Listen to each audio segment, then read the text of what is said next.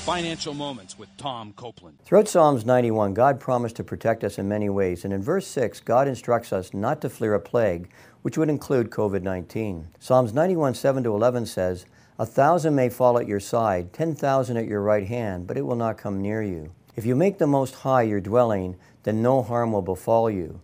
He will command His angels concerning you to guard you in all your ways. And here's two of my favorite verses out of Psalms 91.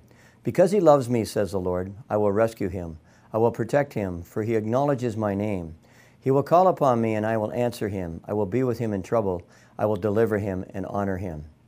If you're a Christian, I would encourage you to meditate upon God's promises in Psalms 91 and trust God to protect you from COVID-19 and experience God's peace so that you can make wise, biblically based financial decisions. To learn more, go to CopelandFinancialMinistries.org. Again, CopelandFinancialMinistries.org.